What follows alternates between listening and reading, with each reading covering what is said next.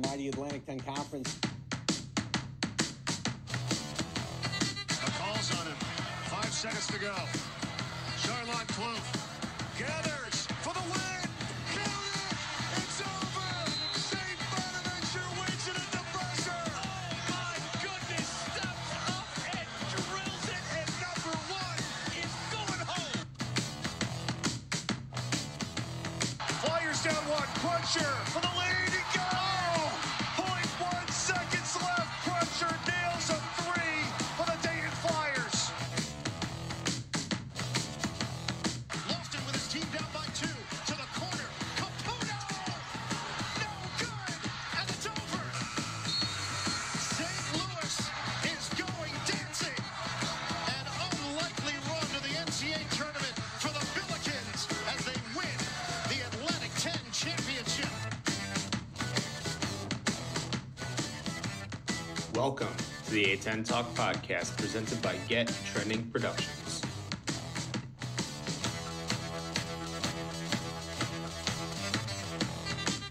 And welcome back to the A10 Talk podcast. I'm your host, Chris Pyle, and tonight I am going in a little bit of a different direction.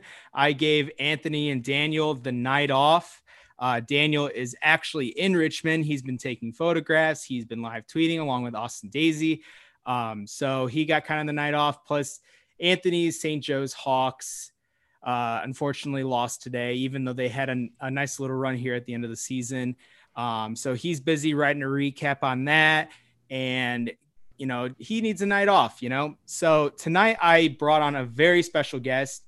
I brought on Tyler from the 3 Bid League podcast. So Tyler, how's it going, man? I am great, Chris. Dayton won, Duquesne won. It's a happy day. Absolutely, man. And it's kind of funny that you also have been a lifelong Duquesne fan, because like my dad's side of the family is a big Pittsburgh oriented family. So I'm a big Pittsburgh supporter, and like pretty much if I had like a second favorite team, I think it'd probably have to be Duquesne just because of my family ties there. So I can get on board with the Duquesne Dayton train. But anyway, I wanted to get started tonight, just like learning about you guys and talking to the listeners about you and Matt starting this 3 Bid League podcast. Because like I was talking to Tyler before the show here, that I kind of just stumbled upon their podcast, and I've been listening to it for a couple of years, however long they've been doing it. So, and I don't know if many fans know about how you and Matt got together and why you started the pod and all that. So just give all the people listening, just the scoop. How'd you guys get started with the 3 Bid League podcast? Yeah, so my co-host Matt Graber, who unfortunately I think got stuck at work tonight, part of a trade-off to make sure he got to watch the Dayton game today. But we met our freshman year back at Dayton, living in Stewart. We were on the same floor. And then so we were pretty good friends throughout. We actually lived in the same house our senior year. And, honestly, I don't even particularly remember the origins of how it got started. I think it was something we kind of toyed around with the idea for over the years. And that season, we just decided it'd be something that would be fun to do. And so basically there we are. Yeah, man. And it's just kind of funny. This like random little thing started up, and you guys and us at A10 Talk, we kind of cover the same stuff. So like, I just decided, tonight to try and incorporate kind of us together and not a separate interview like I normally do, like with players and coaches and whatnot. But it's great to get another Dayton alum on here. Lifelong Flyer fan, guy that really knows the A10. So this has been awesome. Last question here, because we kind of do a lot of the same stuff, but how did the triple nickel come about? So this is another thing where the particular moment is a little bit hazy in my mind, but my freshman year, so I came into school the same year as Big Steve McIlvain. And so his freshman year, he had, I believe, like 2 or 3 5-block games. And myself, Matt, and our friend John Horlander, who I want to shout out, another guy who lived with us in Stewart, we would hang out together during those games. And we were trying to come up with a term to kind of capture Steve's great impact. Because for those who remember him, he was a fantastic player, but he never put up big numbers. A lot of like 8-point games, 6-7 rebound games. And so basically, I think one night he had 5+ points, 5+ rebounds, 5+ blocks. And someone brought up the idea of a triple nickel, and we just kind of ran with it. You know what? That's honestly like the perfect story and like the perfect tribute to that for anyone who's not familiar. I know Flyer fans are, and many who follow the A10, but Steve McIlvaine passed away while he was with the Dayton program back in, I believe it was 2016, if I remember correctly. Oh yeah. For some reason, we had so many great games of him that I, for some reason, thought he was there for 2 years. It was only one. So yeah, it would have been 2016. Yeah. And just a sad story, but he has I think it's the the team defensive player of the year award named after him. Just like an extreme monster down low. If you ever watched him play, always had a big smile on his face. So honestly, that's a great tribute to him. Yeah. Big Steve is a huge reason as to why the triple nickel came about in the first place. Yeah. That's awesome, guys. I love that story. I actually had no idea it was because of Steve. So that's great. I actually since you're a Dayton grad, I need to ask a couple Dayton questions. You guys lived in what dorm freshman year? So we were in Stewart. We were on 6 Mile. Okay. Anyone who's Stewart 6 Mile, there you go. Shout out. But I was Mary Crest 4 Middle, and our dorm basically got trashed that year. Where did you live sophomore year? So sophomore, I'll save you the next question too. Sophomore and junior year, I was in the Frericks Gardens, the ones right underneath Campus South. We were in there sophomore year, and then we literally moved to the apartment directly below us junior year. Pretty easy move, except they probably made you move everything out just to move it all back in. But my sophomore year, I lived VWK on the very lower part of the hill. We did that on purpose, obviously. And then junior year, I lived on Woodland Avenue, and that was the year of the Elite 8 year. So I lived on the dark side. And then senior year, I lived in 214 Kefauver. What about you? Senior year? Senior year, we closed things out and started recording the pod from the upstairs of 517 Irving. Ooh, Irving Avenue. Nice. So there you go. Any UD fans that have been listening, there's your street shout out. So get all giddy and excited and warm and fuzzy because we lived in probably your streets. But anyone else who's not listening, sorry. We just had to have a Dayton moment. But yeah, let's get to the games because that's why everyone's here, unless you're a Dayton alum. You're here for everything. So let's recap these games here. First thing is Duquesne and Richmond. So Duquesne ended up pulling out a 67-62 win. Looking at the box score here, because personally I was at work, could not take off for this game, unfortunately. But Chad Baker was the MVP of this game, according to Ken Palm. 16 points, 4 rebounds, 2 blocks, 3 steals. Kind of did a little bit of everything in this one. But Richmond was without Blake Francis. It seemed like from the Twitter feed and from, watching the game cast, it really seemed like it was Richmond's game and Duquesne really could not get anything going, and that Duquesne just kind of found a way to pull it out in the end. Am I on the right track as to what happened looking at those things, or what did you see from that game? I'd say basically it was Tyler Burton's game, and Really? neither team could get anything going. He started out, he got really hot, I think 13 points in the first 10 or so minutes. Duquesne did a great job on Grant Golden all game. I personally would have given Michael Hughes the MVP, even though his offensive stats were pretty bad. But just because of the great work he did on Golden on defense. He's dealing with the hand injury. Clearly, he's not fully at normal health. And, he wasn't passing the ball as crisply as he normally does. But the one advantage he still has most of the time is just being able to push people around down in the low post, and Michael Hughes was not letting him do that. So yeah, first half was really just kind of a defensive grind fest. Duquesne just hung around, down 4 points, down 6 points throughout the game. And then in the final 8 or so minutes, the offense really started to get going. Yeah, that's kind of what I got from this. I think TDM put up a really good shot. I saw that highlight, like that was very impressive. That seemed to put the game away.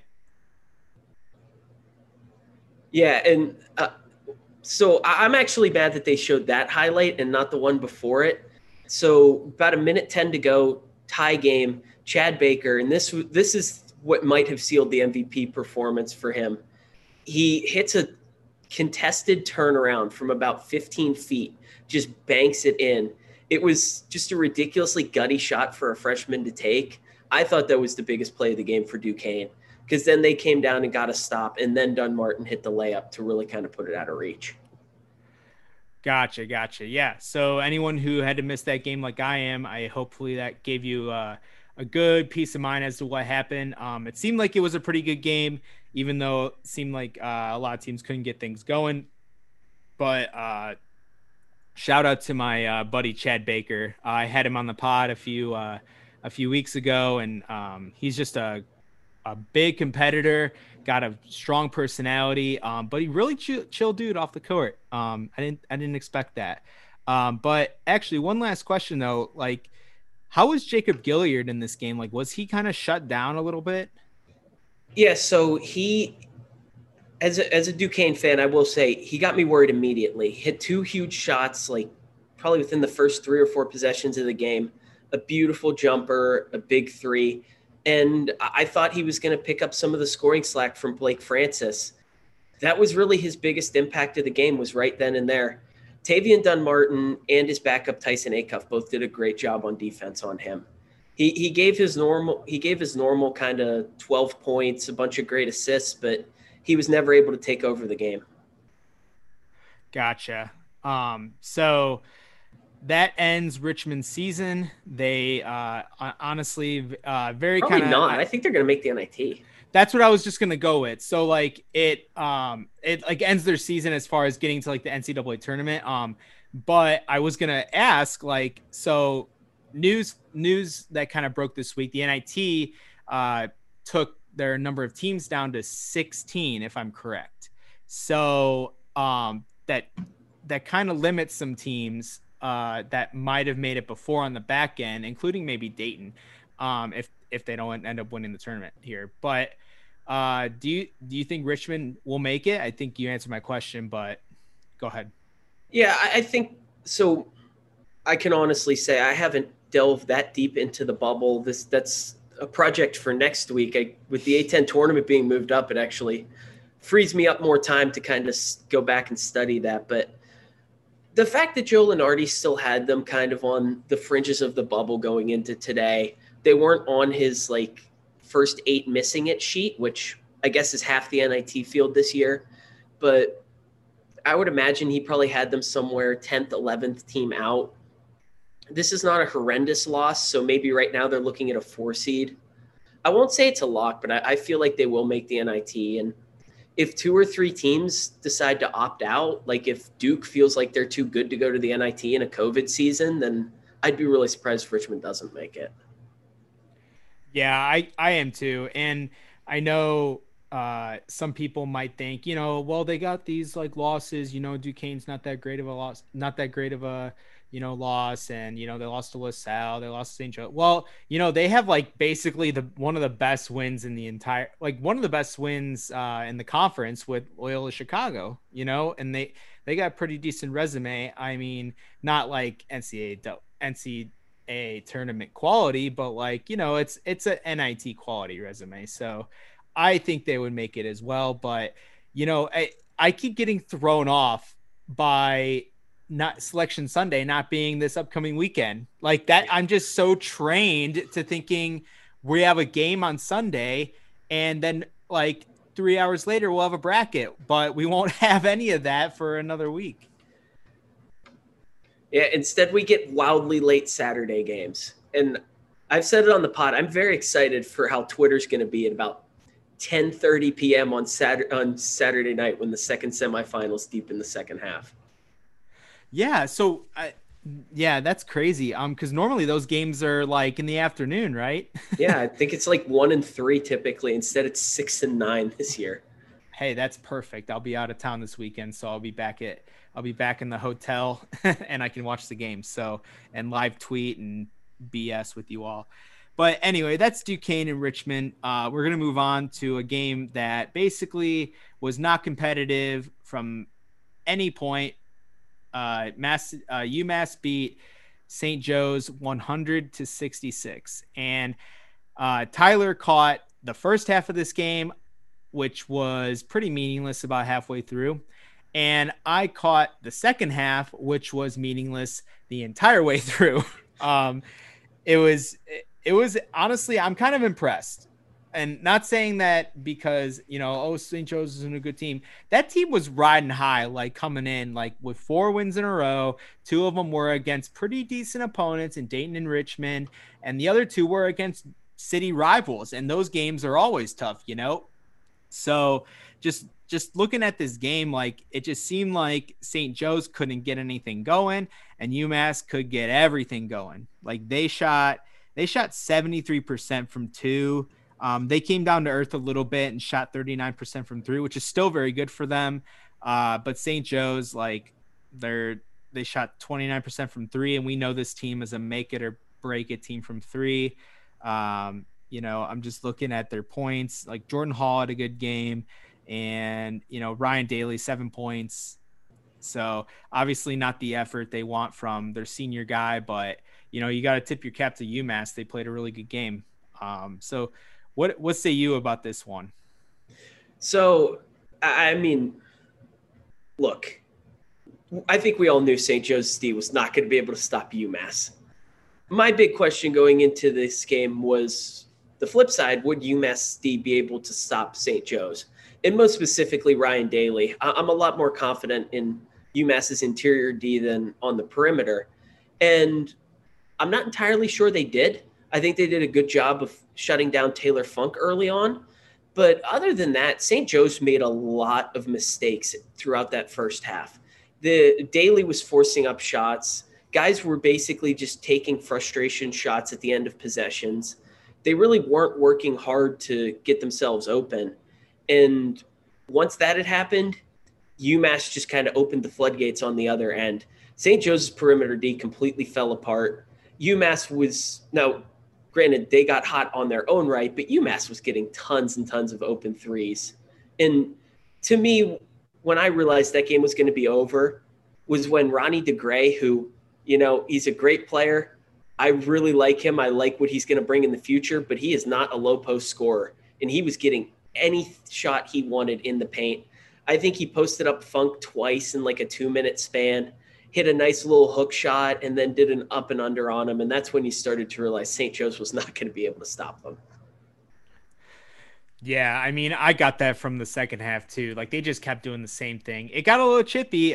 Taylor Funk and Trey Mitchell were getting a little chippy. So that made it a little interesting, at least from my viewing standpoint. But obviously the game was kind of over by like, the 15-minute mark, if you wanted to say, because I mean, by that point, UMass had gone up by like 30. I'm pretty sure St. Joe's didn't get more than within like 25 at one point. So it just wasn't competitive, and the St. Joe's magic kind of died off in this one. I did take St. Joe's to cover. God, the problem is like, I was like, okay, they're like riding high right now. They're shooting the ball extremely well. They're 4-0 since Ryan Daly came back. Ryan and Taylor Funk look really good together. And UMass hasn't looked particularly sharp since coming off the COVID pause. I mean, they played two pretty decent opponents in Richmond and UMass, or not St. Louis. But, Trey Mitchell didn't look good in those games. And they kind of just got blown out. And I'm like, okay, like maybe this might be the day that St. Joe's can get it done for all the pillow fights of years past that couldn't make it past Thursday. But it was not to be for this one. Do you have any final thoughts on this one? Because this one was just like way too not much more to say, Yeah. So, and I'll be honest, a lot of how I viewed the prism of most of these games, because I really didn't do much in the way of betting today. Obviously, we didn't do any kind of preview pod over at the 3Bid for these games. Most of how I kind of previewed these in my mind was, who was I going to take for my survivor pool pick? And so I thought long and hard about UMass. And I'll be honest, I figured that the path to an easy UMass win was just a dominant Trey Mitchell performance. And if you had told me they were going to put up 100 points in this game, I would have said, wow, did Mitchell have 35? And so the fact that he played kind of a below average game for himself just really blew my mind. The story for UMass had nothing to do with him. It was about DeGray and Fernandes and Carl Pierre and TJ Weeks, who finally had a great game this season. Yeah, he was very good today. 14 points, 3 rebounds, assists, 2 steals, looking really good. Triple nickel though, Javon Garcia, 17 points, 5 rebounds, and 7 assists. So shout out Javon for that triple nickel performance. Yeah, and shout out to Weeks for finally, first time this season, providing some value to my property on TJ Weeks Archipelago. For those who don't know about like Waiters Island or Julius Randle Hill, my investments are in TJ Weeks Archipelago. I've been all in on that guy since last year. So yeah, I like him too. It's just like he's been really injured, and now he's healthy, key contributor off the bench now. So he's looking pretty good. Jordan Hall also had a triple nickel, 18 points, 6 rebounds, 5 assists. And that kid's a freshman. Cameron Brown looks really good. Oh wait, never mind. I'm looking at the offensive rebounds. I thought Cameron Brown had one for a second there too. Yeah, no. Kind of getting kind of close though. But Jordan Hall, man, that kid's gonna be special for the next 3 years at St. Joe's. But let's move on to our favorite result of the day. Well, at least you probably tied, right? But Dayton outlasted Rhode Island 84-72. It was a completely dominant performance by E.B. Watson, who finished with 25 points, shot 6 of 11 from 3, added 3 assists too. Jalen Crutcher, 14 points, 4 rebounds, and 7 assists. For Rhode Island, it was Malik Martin had a very good game. I honestly kind of quiet because like Fats Russell got like all the hullabaloo from the announcers and everything. Antoine Walker got a couple shout outs. Poor Alan Bertrand for that injury. It just looked really bad. And I'm kind of mad at NBC Sports for having the sound on like during that entire cry for help. That was brutal. God, I was so mad. I was like, thank God they're canceled. But anyway, it was very close early on. And I was starting to get in those jitters of I'm going to be really upset if they lose this game because Jeremy Shepard, arguably Rhode Island's best player, was out for this game. And then Fats got hurt kind of in the middle of this game. Alan Bertrand was putting up some significant minutes. He had finished with 14 and 10, but like he was putting up some good numbers. He was 2 of 3 from the arc before going out. And I was starting to get a little angry, but once all that started to happen, I think Dayton started to kind of lock it up defensively a little more. And eventually they led to buckets. Plus it doesn't help that E.B. Watson was literally on fire like the entire game. That dude just, I swear, I don't think the ball touched the net out of all 6 shots from 3 that he took. I don't think any of them hit the rim. Like they just shot through. It's like playing bags or cornhole. That's what I call it in Indiana. Like when you just throw a bag and it just like, it doesn't hit anywhere on the board except through the hole. That's what I thought of like every time he shot it. Just really impressive. But some other guys, Moose Amsil just had a good game too, 14 points. I talked about Jalen. I I thought Rodney had a pretty decent game. RJ Blakeney did a lot of nitty gritty work. I think it all came together as a complete performance down the stretch. But Tyler, what do you think about this one? I truly felt like Dayton dominated that whole game. Other than about a 5-minute stretch there in the second half when Rhode Island closed that lead back down to 2, I felt like the Flyers were in control the whole way through. Really just because Rhode Island didn't have Shepherd. Fats was not good at any point in that game. I don't know what the announcers were talking about there. Yeah, I know. Jordy completely shut down Makel Mitchell in that game. He took him out of the equation. Really, the only reason Rhodey stayed in it was because of 3 guys. Malik Martin, who you mentioned, I thought he was by far the best player for them in that game. He had a career night with 17 points and really was the one guy that Dayton couldn't figure out. Antoine Walker had some great moments, and Alan Beatrand was really good. And I think that injury not only knocked the air out of the ball for them, I think it actually really hurt them on the court because he was giving them one of his best games of the season before he went down, and it actually really hurt them to not have him out there. Yeah, it was pretty crazy because when that Alan Beatrand injury happened, I go, wow, that really sucks because that looks like it hurt really bad. But at the same time, I was also like, I think that's like that their last cry for help just like left the building, right? Because as you said, Fats was just not good.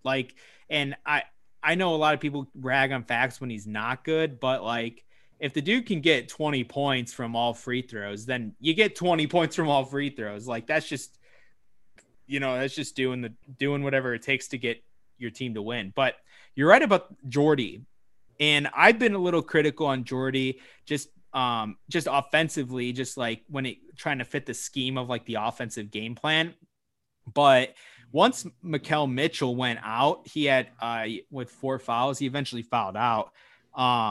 I think Dayton really took advantage of that. I mean, he only had 4 points, but he was able to lock down the interior defense. And that's where he really shines, is his interior defense. Makel Mitchell actually ended up with 5 turnovers on the game. So really promising effort from Jordy, and they're definitely going to need that kind of a performance going into the game tomorrow at VCU. But the other thing I want to highlight was Kobe Brea, 8 points, including 2 for 2 from 3, and both of them were from that same spot right by the Dayton bench. So that was really encouraging to see. I think he is one of the smoothest jumpers on the team, because Watson's got that high arcing one. Yeah, you're just it's just a rainbow, and hopefully there's a pot of gold at the end. And Crutcher's just got these prayers that look good, but sometimes they can be a little bit erratic. But I think Kobe has a really beautiful jump shot. What else do you have to say about this one? So first of all, let's be honest here. Ibi Watson has the nicest jump shot on this team, and he has the nicest jump shot of any Dayton player over possibly the last decade. Ooh. But good thing. I'll let you chew on that while I continue here. But you go ahead. I'm sitting here thinking about other Dayton players with really good shots, but you go ahead. I'm gonna keep thinking here. Yeah. So Elijah Weaver, who I basically didn't play in this game, I'm actually a bigger fan of his than most. And so for me, I saw Kobe Brea on the floor there with about 9 minutes left, and honestly, I'm thinking in my head, okay, why is he out here? This is just not the moment. He hasn't played that many minutes this year. And wow, was I wrong. He was ready for the moment. He hit 2 big threes, and he hit a big 3 in the St. Bonaventure game right around the time I was thinking the same thing last game. So I will hold my Kobe Brea criticisms for the rest of the season. He just hasn't played a ton, and it's kind of weird to me that Grant is now leaning on him a lot more in these huge moments, but he stepped up, and I was very impressed. But my biggest thought of the game, we finally got the, wow, Ibi Watson is the best player on this court game. And I've been waiting all year for it. I've been ready for him to do it all season. And for the first 3 quarters of that game, he was better than Crutcher. He was better than Fats. And Ibi's Inferno was just absolutely roaring. That guy can hit a jumper from anywhere in any situation. And for him, I feel like it's just an issue of aggression a lot of the time. Yeah. I could see that. It's crazy. I was just, examining this box score too a little bit further, but Kobe Brea led the team in defensive rebounding today with 6. That's impressive. I'm actually very impressed. Like, you got to give it to him. And I'm not going to talk about the hair. He can do whatever he wants as long as he keeps hitting big shots. But the one that I've always thought has had the most beautiful jump shot for Dayton is Jordan Sibert. That was always my favorite jump shot. EB's is good too. I don't know. There's something about Jordan Sybert's shot that, like, whenever it was up, you knew it was going in or out. But like EB's, I always think like, ooh, it might be short, and I'm cringy, and I'm like, oh, it went in. And then I'm like, oh, it might be a little long, like maybe my depth perception is not right with the TV, but like, who knows? But yeah. We can any final thoughts on this one before we move on to the last one? Yeah, I have one kind of big overarching thought, and this is, and I guess we'll talk about this more when we preview tomorrow's games, but the biggest reason why I have a lot of confidence in Dayton coming out of this game. This was both the most aggressive that this team as a whole was on the offensive end all season, which has been my biggest bugaboo all year. No one on the court was afraid. Everyone was attacking the rim. And 2, or I guess in B, it's not A and 2, it's A and B. That was just the best that the team moved the ball overall. It reminded me of a game from last year. Just the beautiful ball movement from the secondary guys, because we really just haven't gotten that from anyone besides Crutcher this year. Rodney Chapman had, I thought, his best offensive game of the year, just because of the fact that he was under control, and every time he touched the ball, he was either getting to the rim or just getting rid of it. Nothing stupid from him. He made 2 beautiful pocket passes when they were really extending the lead halfway through the second half. And just everyone was in sync. The goal was to get to the rim or give the ball up if you couldn't. And I think Rodney really kind of epitomized that philosophy today. I came away, honestly, probably more impressed with their offense today than any other game this year. Yeah, Rodney Chapman, 7 assists, and along with Jalen Crutcher, 7 assists. One last thing though, are you a little worried about Elijah Weaver? Only 3 minutes today, didn't contribute really anything at a turnover. I don't know. What do you think about him? No, I mean, Weaver comes and goes. We've known that all year, and with Chapman back, they don't need him anymore. And so I'll say they need somebody to give them about 15 minutes as a backcourt backup just each game. But if Kobe Brea is going to play well and Rodney Chapman's going to play well, then Elijah Weaver becomes just kind of a luxury item. And he didn't do much in his 3 minutes. Grant clearly felt more comfortable going to Brea in the second half, and I don't think either of us are in a position to criticize that decision. Yeah, I agree with you. But the other thing too, if like Dayton fans want to feel a little positive, is like you got like your backup point guard on a lot of rest, and we have a back-to-back against, VCU. So like, if Chapman's not feeling it tomorrow or whatever, you got a guy that's fresh off the bench that can come and give you some good minutes. Plus Elijah's seen them twice already, so that helps too. Yeah, and look, I'm not thinking Kobe Brea is going to be bringing the ball up much against the press tomorrow. And if Grant's going to continue with his normal thing of not having Crutcher be the guy to do it, then all of a sudden they're going to need Weaver to make up for not doing much today. Yeah, I agree. Let's recap this George Washington game real quick, and then we can get into our game picks for tomorrow. So George Mason 73, George Washington 59. The Colonials led at halftime in this one. It was very interesting throughout, and then George Mason kind of turned on the Jets, made some good defensive plays, kind of shut down Jamison Battle and James Bishop after a while. Even though James Bishop did have 29 points, he kind of was back to his usual self, but it did not result in a win for George Washington. George Mason, this is a team that I thought had a lot of good little pieces that if it comes together, they could look like a good team, And for a while, I felt like a fool this season. And then, I thought that, Javon Green and Jordan Miller, they needed to be the primary guys, and that AJ Wilson was going to be a good complement. He's not like the biggest offensive guy, but like he's obviously your defensive guy, your rebounds guy. And I always thought that Josh Oduro had a lot of good touch for a big man.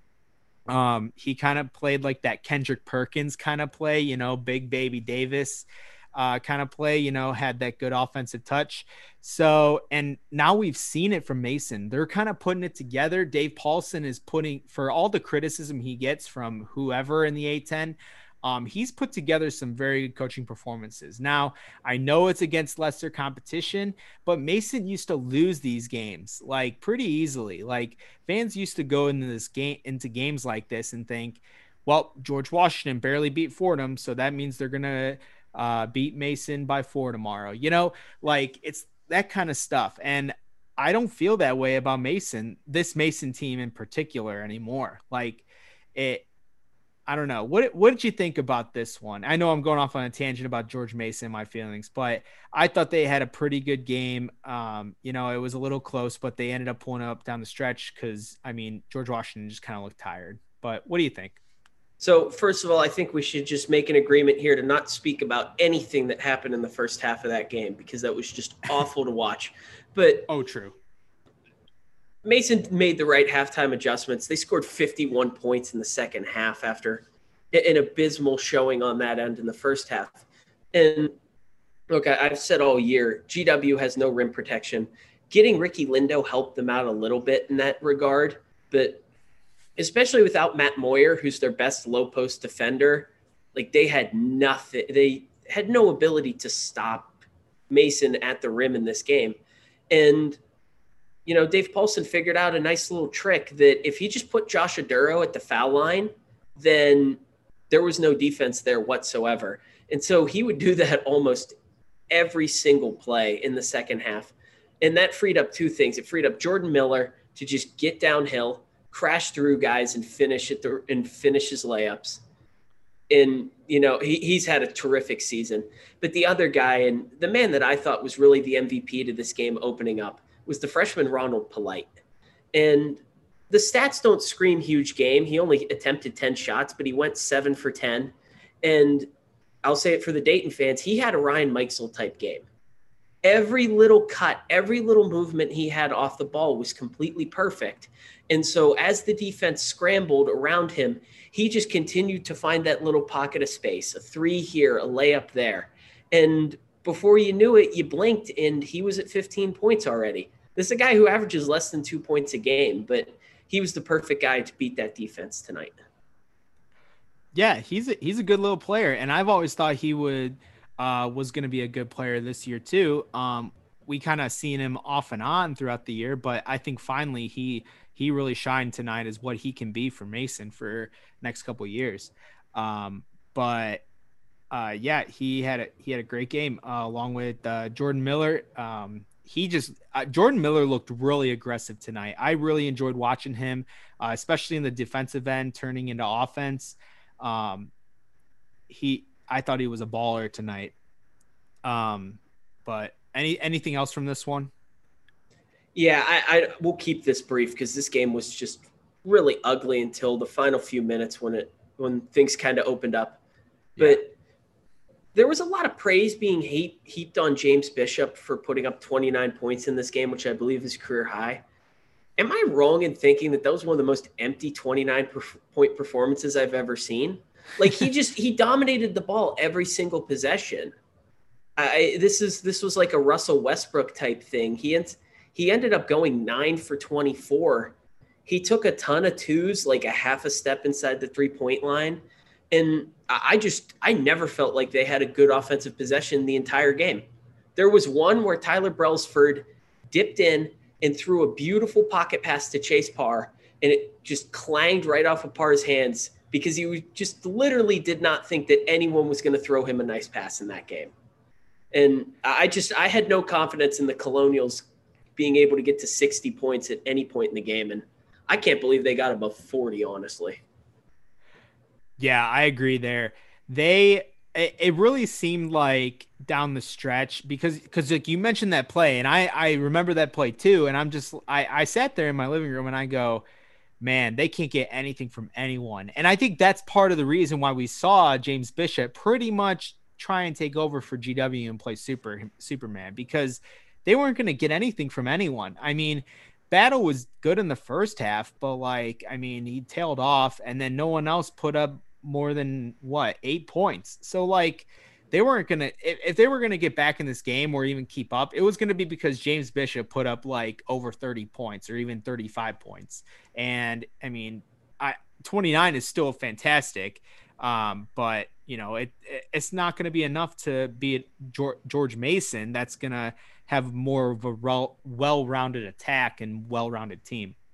But we don't need to go that much more into this one, because I mean, like you said, it was just it was grueling to watch until about like 5 minutes to go. So we're gonna move on to our game picks.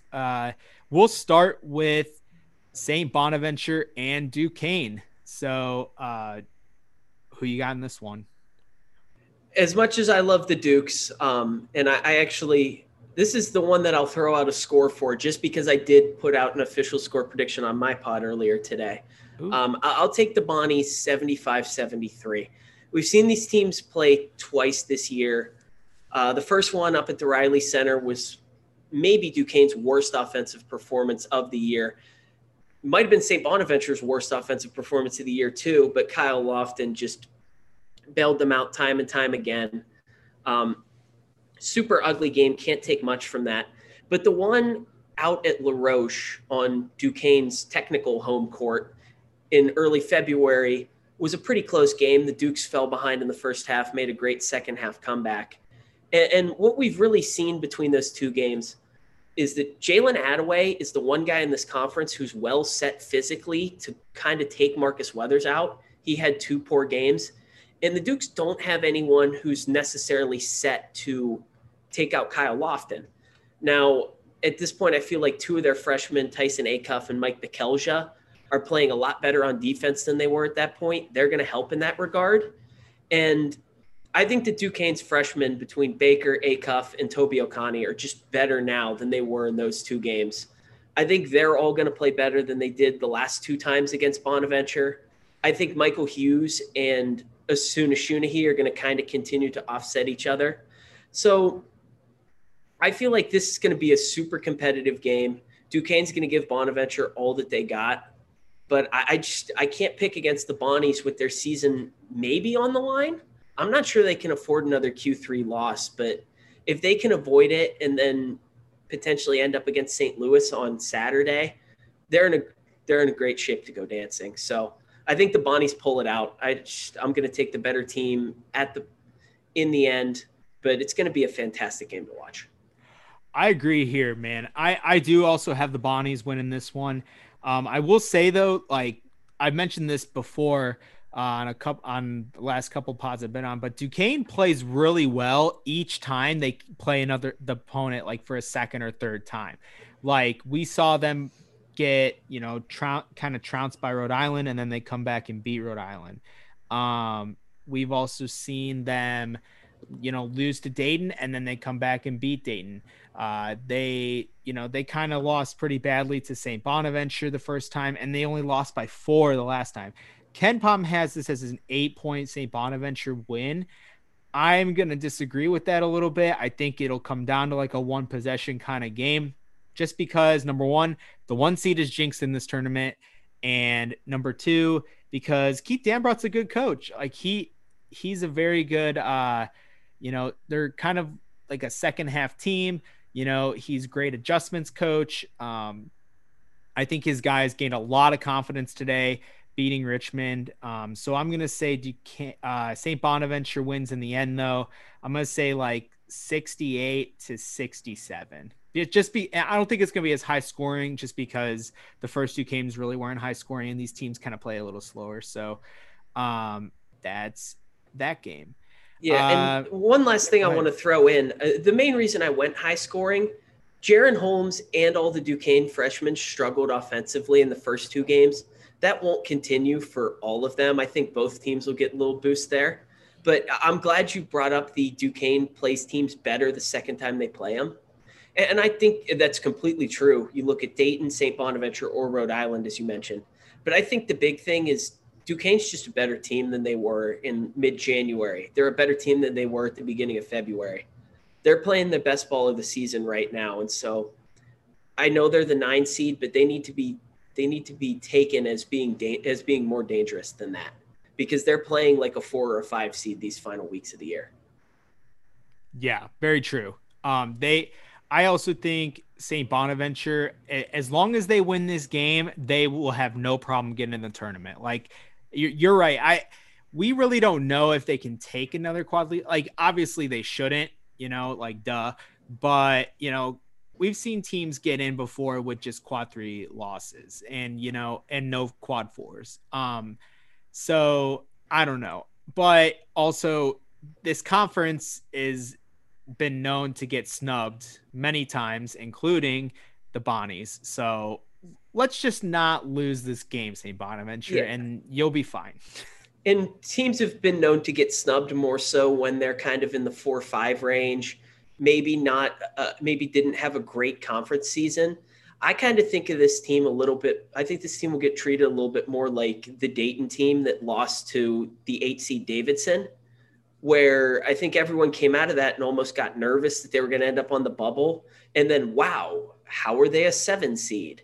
If Bonaventure takes care of business tomorrow, even if they get annihilated on Saturday, I see them comfortably as about a 9, maybe a 10 seed. Yeah, same here. But let's move on to the next bubble team. St. Louis is in action tomorrow. Right around the afternoon. They take on UMass, that one today. What do you got for this one? I'm going to take the Billikens, and the Billikens possibly big here. Look, Trey Mitchell just has clearly not been the same coming back from his injury. I don't think he's at 100% health. This St. Louis team is a terrible matchup for UMass already, as we saw, just 4 days ago. They have the perimeter defenders to lock down the guys who were red hot shooters today. I don't think UMass is going to be able to do that again. And so basically for me, if you're going to tell me to try to come up with a scenario that UMass wins this game, it has to be Trey Mitchell as a superstar. And we just don't have the proof over these last 3 games that that's going to happen right now. He's not 100%. Even that, St. Louis has a ton of defenders to throw at him. Even if he can get Hassan French into early foul trouble, here comes Martin Linzen. Here comes Jimmy Bell. I feel good about St. Louis's defense right now. I don't feel great about their offense. But if they can shut down UMass the way I think they will, I'm not sure it matters if their offense is good. Yeah, I'm with you here. There's people that are really thinking UMass has a good matchup here. And I'm just like, did you see the game that happened 4 days ago? Right? UMass is a team that is like, they have to prove they can beat a good team before I can take them, And I know I kind of, in the bracket challenge, took St. Joe's. And that was honestly just like a miracle pick because I know a lot of people were picking UMass to win that game. So I'm like, well, if I'm going to win this bracket challenge outright, then I better pick an upset that has a decent chance to happen. And I thought maybe that was St. Joe's, but obviously that was wrong. But everyone's wrong in brackets, so whatever. But anyway, I really just agree with you here. UMass, I just don't see it coming from them. KenPom has St. Louis winning by 6. 76-70. I think the score is about like the total's about right. I could see, but like you said, I can see it being kind of a blowout and St. Louis kind of getting in the 80s when UMass staying in the 60s. Trey Mitchell doesn't look healthy. You're right. And I think we've kind of saw that and we were like, okay, Trey Mitchell needs to have, if they're going to win and score 100 points, Trey Mitchell's probably going to have 30 of them, right? Well, he had only 14 of them today. Yep. So, I mean, that's a testament to the other players on UMass. But, I think St. Louis is really, they, like you said, they have the guys that can guard Trey. And just, I mean, I think St. Joe's tried to do that today. They tried to really force someone else to beat them, and everyone else did. But everyone in St. Louis is a pretty good defender. So like they're going to shut them down. And I don't know. I don't think there's much more to it than that. I think we just saw like a preview of it 4 days ago, and we're going to see the same movie again. Yeah, and look, and this is how I thought about Dayton, Rhode Island today. At some point, you need to just remember that this is a senior-laden team with their backs against the wall, their season possibly about to end if they lose tomorrow, and they're just better. Like, St. Louis is just a better team than UMass. Their 5 losses this year are to a good VCU team and then super high-ceiling Dayton and Minnesota teams who played their best games of the year against them. Let's just ignore that LaSalle loss. That was weird, and they were coming off the COVID pause. But, like, it's the conference tournament at this point. If I'm trying to make a tough pick and I know that one team is just a whole notch better than the other, I'm just rolling with that team. And that's how I feel about this game. Yeah, I'm with you here. But let's move on to probably the most intriguing game that's going on tomorrow. I think that's Dayton and VCU, obviously, round 3. VCU I'm kind of worried about this game because VCU did play them like tough the first 2 times. Now we don't know how their lineup's going to look because, I mean, from what the rumor mill has, I think VCU is rolling Bones and Williams out there tomorrow. That scares me a little bit. But, I also think this Dayton team has a lot of confidence because, number one, what has been their kryptonite all year? They're kind of not getting up for these games against lesser opponents. They are losing them, after having big leads, aka against like LaSalle and Rhode Island. And today they kind of got over the hump a little bit. I mean, when it mattered most, right? Because, I mean, they could have easily faltered in that Rhode Island game, and they had absolutely no business losing that game today. And they kind of proved that down the stretch. They pulled it out. And not to mention, they just beat the Bonnies in Olean. So, like, I think this Dayton team has a lot of confidence. I think, it's very encouraging to see because Crutcher didn't have his best game today. He had a good game. It wasn't, like, great, and he didn't need to be great. But we've seen the first 2 games against VCU that Jalen Crutcher got shut down by VCU, and VCU basically forced anyone else to beat them. Well, what's happened the past 2 games? Crutcher is fouled out, and Dayton was forced to have someone else beat St. Bonaventure, which happened. And then today, I think Rhode Island tried to neutralize Jalen Crutcher a little bit and force someone else to beat them. And look what happened. E.B. Watson pretty much beat him all by himself with a little bit more contribution from some other guys that you wouldn't think, like Kobe Brea and R.J. Blakeney. And, and Mustafa had 14 points. So I don't know, man. I'm not going to make a game pick yet. I'm going to keep thinking about it because I'm not going to go by my bracket probably, but what do you think about this game? So when you factor in that, Dayton's absolutely going to wake up for this game. So it's not going to be one of their complete dud Fordham performances. And it's become very clear that if Bones plays, which I would kind of be surprised if he doesn't, he is nowhere near 100%. And Vince Williams might not be anywhere near 100% either. So with all that being said, I think these 2 teams are pretty close to being even right now. And so for me, the biggest question, do you want to bet on or against Anthony Grant? Because Dayton has just gotten slapped right across the face by that press twice this year. And the first game, we saw him get really cute with it. He was trying to use Jalen Crutcher as a secondary outlet to try to break the press for easy buckets. The second game, he didn't do that quite as much. He was willing to just let Crutcher take it up the court and was okay with him having to expend the energy. I personally think you just got to put the ball in the hands of the guy is not turning it over and just let him do his thing. Now, maybe Grant sees another solution to this, but quite frankly, now they've gotten crushed by the same thing twice. They have all the film on it. He needs to figure out how to adjust. And if he does, I'm not sure VCU has another answer to it. Bones did great. Bones was great on defense, guarding Crutcher man on man in both of those games. Well, if he's not 100%, then that's probably not going to happen again. And with that all being said, I'm going to put my trust in Grant here. I think the third time's the charm. I don't think VCU is going to be able to beat them the same way 3 times in a row. And if they were healthy, this is a very different conversation. But I'm taking the Flyers. You know, man, I'm kind of with you on this one too. You know, I don't believe in that it's hard to beat someone 3 times. We've seen it happen. Like, we can cut the bullshit about that. But like, you know, there's another thing too. Like, both those VCU games, we didn't have Rodney Chapman, and I'm kind of looking last year to guard Bones.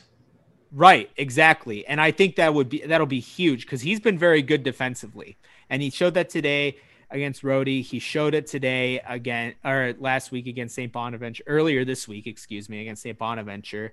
You know, and I really think that he's going to be a big X factor in this game. I know that he's been kind of a turnover problem in the past with this, but you know, he hasn't been as much since he's come back from injury. He's also capable of scoring, so there's another outlet. I mean, I think people forget he scored over 20 points against Mississippi this year, which was another very good defensive team that forced someone else besides Jalen Crutcher to beat them. And, you know, even though Bones and Williams are coming back, I think you're right. They're not going to be as healthy. And I know this is kind of a homer pick. Everything, all the logic that we've seen so far this year says pick VCU, but I'm with you. I'm going to take Dayton in the upset tomorrow. Yeah. And I'm so glad you mentioned Chapman. I'd actually forgotten he didn't play in the second game, but I don't care if he gives them 0 points tomorrow. I don't care if he goes 0 for 8 from the field. He looked healthy today against Fats, which, by the way, he did not when they played Rhode Island last time. But he has never gotten the proper recognition. I personally believe he was the best defender on last year's A-level defense. Mm-hmm. I put him on my old defensive team. I can't believe he didn't make it for the real conference awards. But he's going to put Bones through a nightmare tomorrow. And he's going to have to work way harder than he did in those first 2 games. And at some point that ankle is going to wear on him. Yeah, I think so too. Yeah, I had to look up to make sure Rodney didn't play earlier. And it was early enough that he was not in that game. But today he had 3 steals against that Rhode Island team. And then he didn't have any against St. Bonaventure, but I thought that was a whole complete team effort against Bona. But yeah, KenPom has this as a 6-point VCU win. And honestly, I don't blame him. I'm just kind of, you know, looking at it at another side, maybe to think that Dayton pulls this one out. And they honestly looked pretty good today. I will say that. Moving on to the last game on our list, we have Mason and Davidson. So give me your thoughts on this one. For me, I see this as a McKillop versus Paulson, a discipline versus undiscipline, if you will. Look, we saw it in the first half with George Mason today. A lot of times they just tend to get into the muck with their offense where they don't see the opportunities that the defense has given them. They just kind of play their own little one-on-one games, and whoever's ready to take the first shot takes the shot. Now, they did a great job of adjusting in the second half, and I want to give them credit for that. But if they do that tomorrow against a great offensive Davidson team, against Bob McKillop, they will just get eaten alive, quite literally, by the Wildcats. I don't see any specific thing in the matchup besides that makes me believe in Davidson.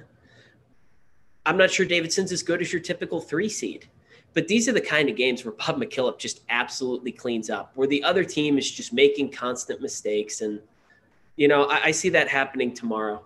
I think we're gonna look at this box score at the end. George Mason's gonna end up putting up 55 points, and no one on Davidson will have a great game, but Kellen Grady will find his way to 15, and either Lee or Collins will hit 3 threes each. I'm not sure they're going to be able to establish Luka Brajkovic, which has been something that's really helped them in big games. Maybe that's one of the ways that Mason's kind of gains an edge, but I'll just take the steady hand of Davidson.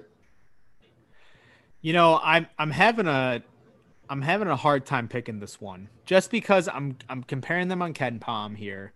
That's kind of my basis of like comparing. Like, I don't try to get too analytical because sometimes, you got to use some like gut judgment too. I think these teams are a lot more even than people think.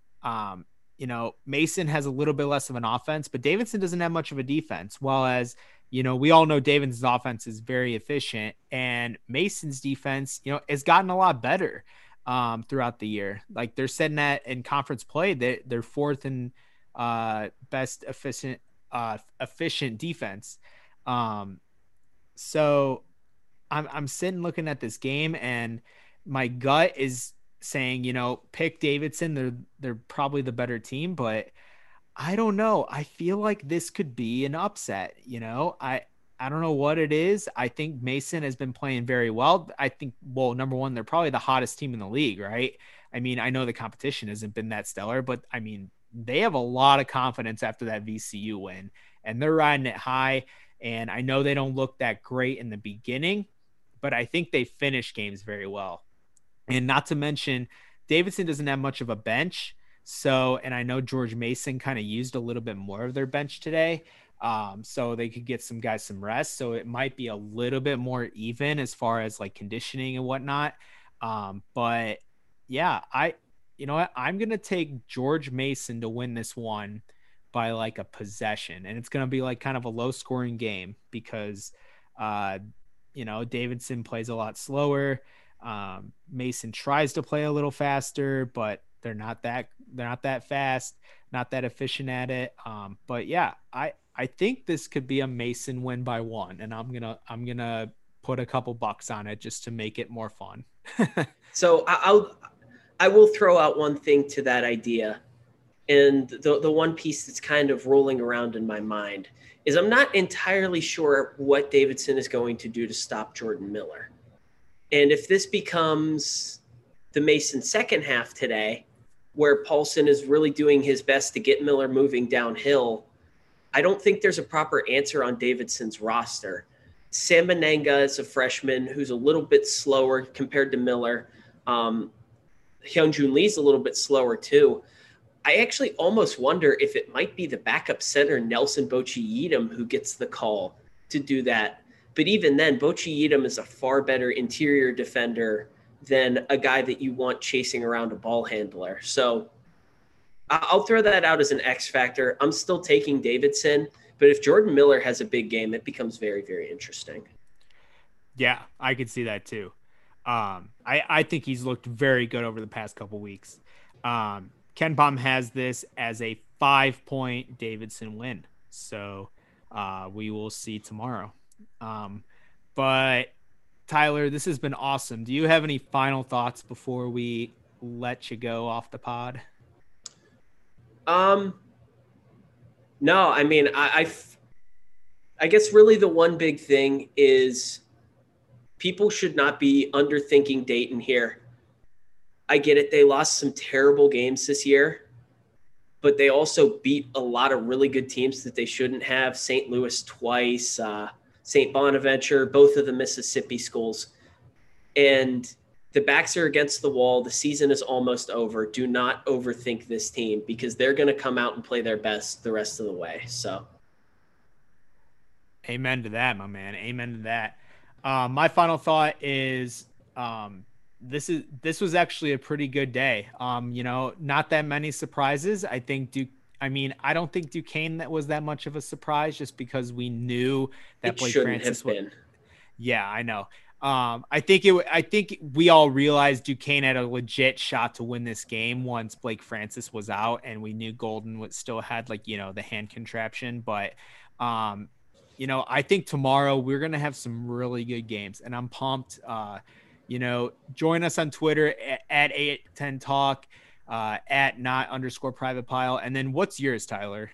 So we are at the number 3 Bid League Pod. And if anybody's looking for just something to listen to before the games, we put out our awards. We put out a big episode on Monday where we talked about our awards picks. And then for anyone who didn't watch the Duquesne game like you, I had Johnny Heller and Adam Lindner on today. We put out a little mini pod just all about Duquesne and how they played. Well, there you go, Duquesne fans, or anyone that's interested in learning more about Duquesne. Listen to these guys; they'll let you know what's going on.